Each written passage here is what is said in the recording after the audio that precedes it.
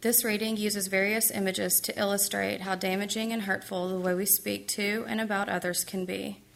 Not only are we to control our speech, but what we say and how we say it is to reflect our faith. The second reading is from James, the 3rd chapter. Not many of you who should become teachers, my brothers, for you know that we who teach will be judged with greater strictness. For we all stumble in many ways, and if anyone does not stumble in what he says, he is a perfect man, able to bridle his whole body. If we put bits into the mouths of the horses so that they obey us, we guide their whole bodies as well. Look at the ships also. Though they are so large and are driven by strong winds, they are guided by a very small rudder wherever the will of the pilot directs. So also the tongue is a small member, yet it boasts of great things. How great a forest is set ablaze by such a small fire, and the tongue is a fire, a world of unrighteousness. The tongue is set among our members, staining the whole body, setting on fire the entire course of life, and set on fire by hell. For every kind of beast and bird, of reptile and sea creature can be tamed and has been tamed by mankind, but no human being can tame the tongue. It is a restless evil full of deadly poison. With it we bless our Lord and Father, and with it we curse people who are made in the likeness of God. From the same mouth come blessing and cursing. My brothers, these things ought not to be so. Does a spring pour forth from the same opening both fresh and salt water? Can a fig tree, my brothers, bear olives, or a grapevine produce figs? Neither can a salt pond yield fresh water. This is the word of the Lord. The Holy Gospel according to St. Mark in the 9th chapter. Glory to you, O Lord. And when Jesus, Peter, James, and John came to the disciples, they saw a great crowd around them and scribes arguing with them. And immediately all the crowd, when they saw him, were greatly amazed and ran up to him and greeted him. And he asked them, "What are you arguing about with them?" And someone from the crowd answered him, "Teacher, I brought my son to you, for he has a spirit that makes him mute. And when it seizes him, it throws him down, and he foams and grinds his teeth and becomes rigid. So I asked your disciples to cast it out, and they were not able." And Jesus answered them, "O faithless generation, how long am I to be with you? How long am I to bear with you? Bring him to me." And they brought the boy to him. When the spirit saw him, immediately it convulsed the boy, and he fell on the ground and rolled about, foaming at the mouth. And Jesus asked his father, "How long has this been happening to him?" And he said, "From childhood. It has often cast him into fire and into water to destroy him. But if you can do anything, have compassion on us and help us." And Jesus said to him, "If you can, all things are possible for one who believes." Immediately the father of the child cried out and said, "I believe, help my unbelief." And when Jesus saw that a crowd came running together, he rebuked the unclean spirit, saying to it, "You mute and deaf spirit, I command you, come out of him and never enter him again." And after crying out and convulsing him terribly, it came out. And the boy was like a corpse, so that most of them said, "He's dead." But Jesus took him by the hand and lifted him up, and he arose. And when he had entered the house, his disciples asked him privately, "Why could we not cast it out?" And he said to them, "This kind cannot be driven out by anything but prayer." This is the gospel of the Lord. Well, we heard a pretty harsh lesson from James's letter this morning,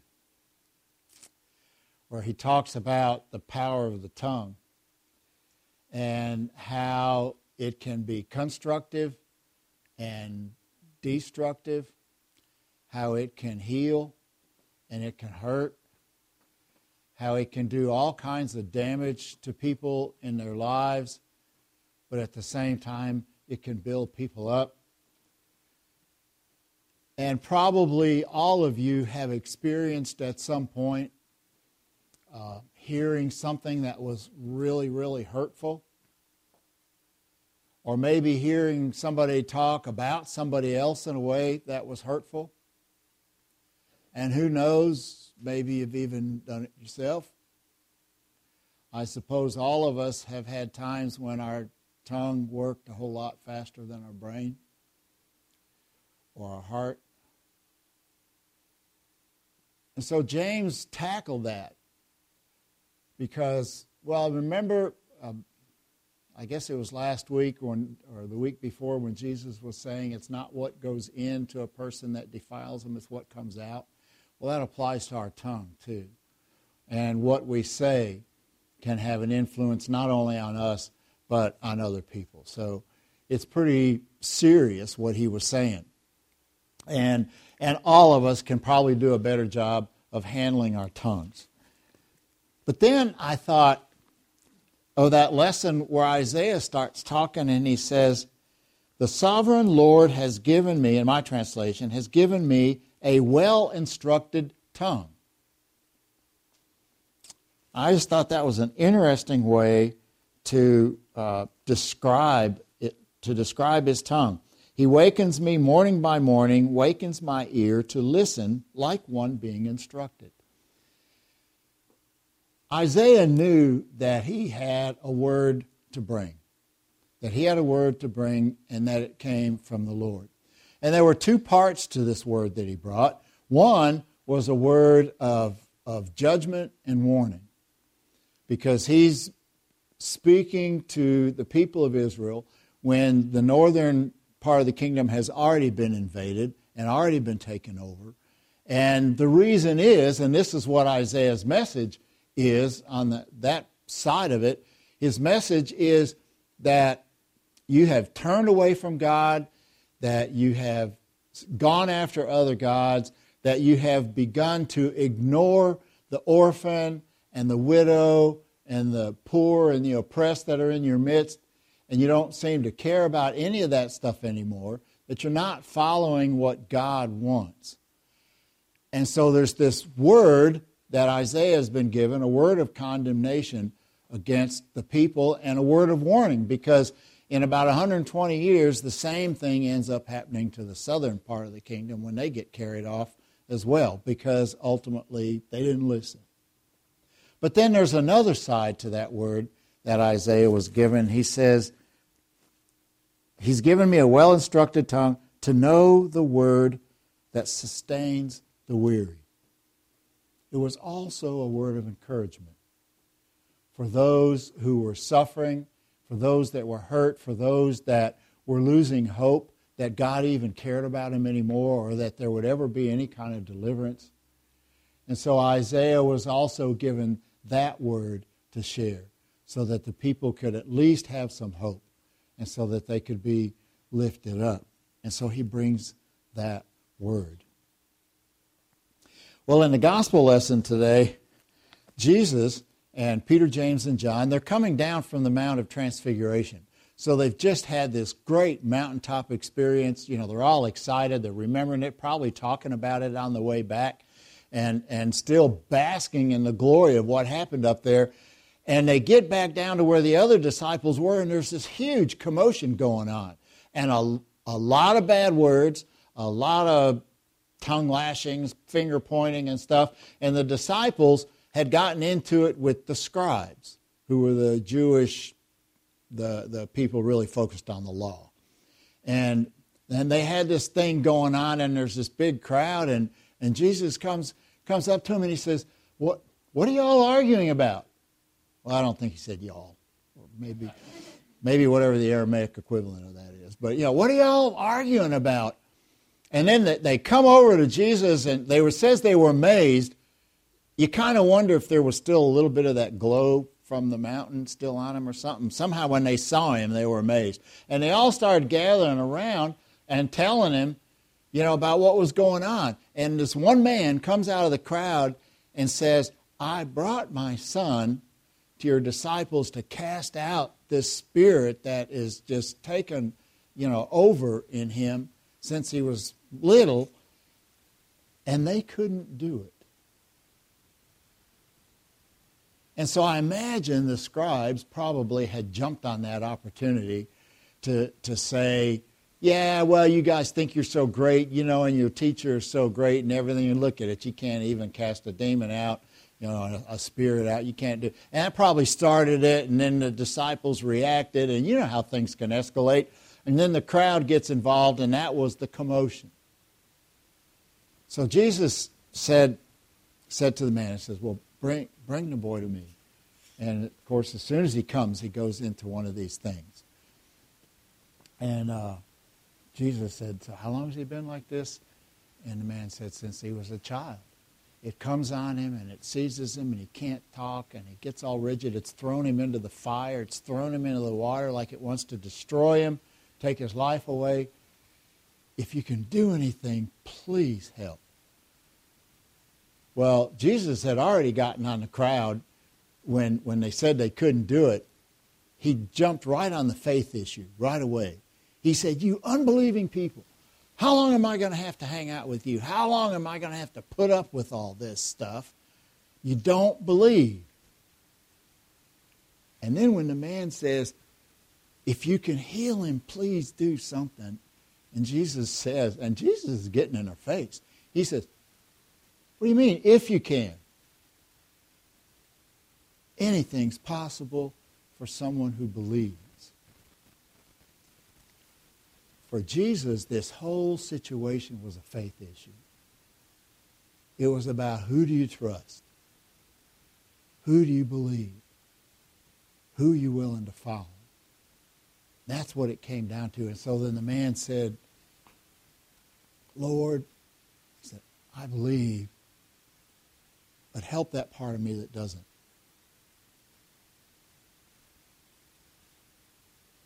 That's the root of the struggle right there. I believe, but there's a part of me that doesn't. And I really think that that's probably true for every one of us. I believe that God is going to help me with whatever.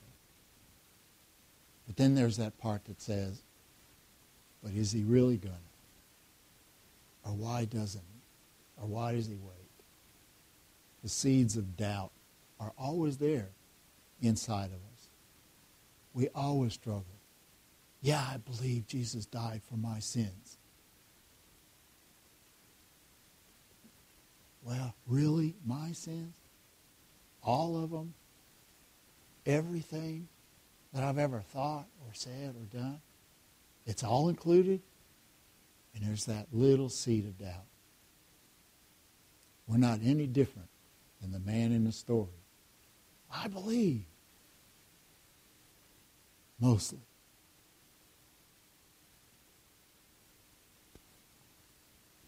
So then Jesus says, well, bring him to me, and he heals him.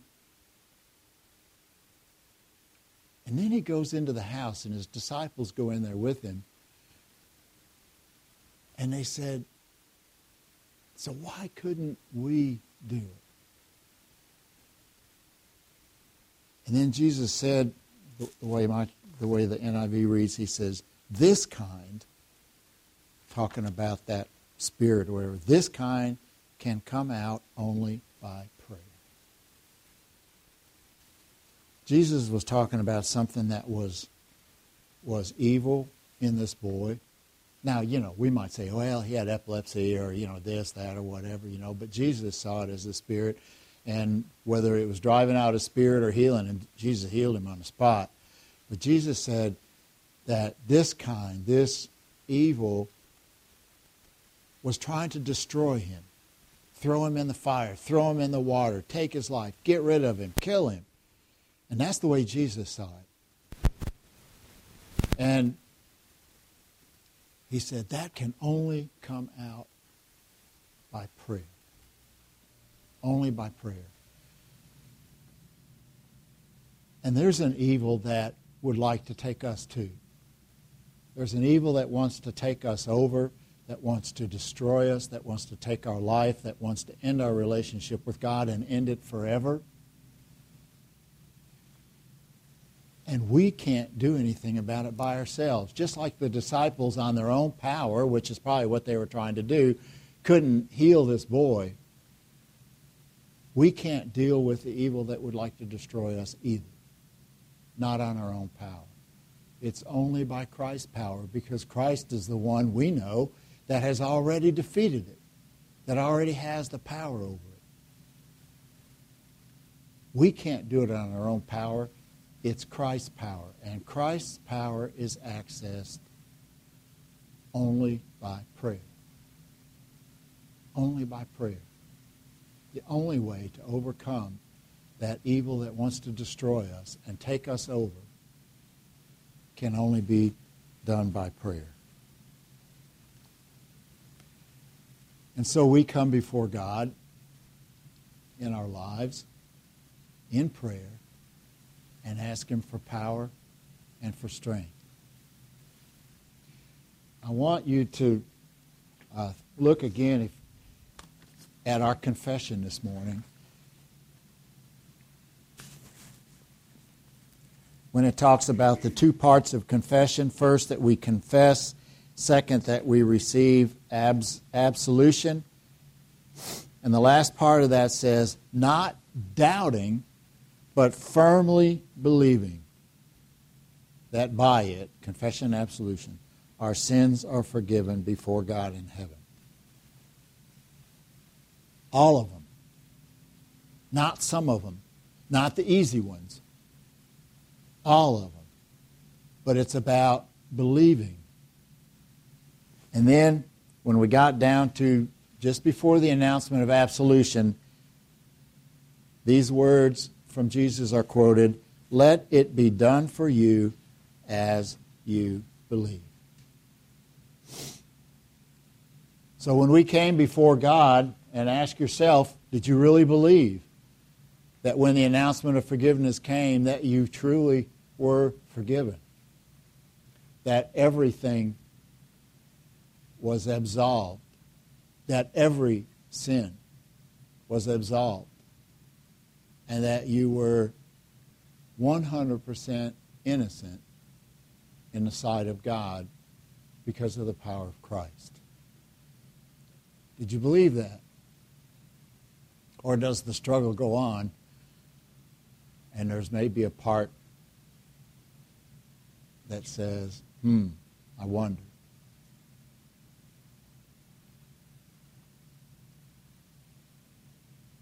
By prayer, we access the power to defeat the evil, not only for the forgiveness of sins,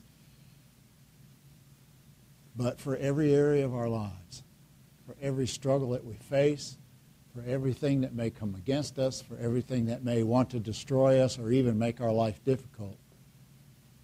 It's by prayer that we access the power of God in order to be able to deal with that.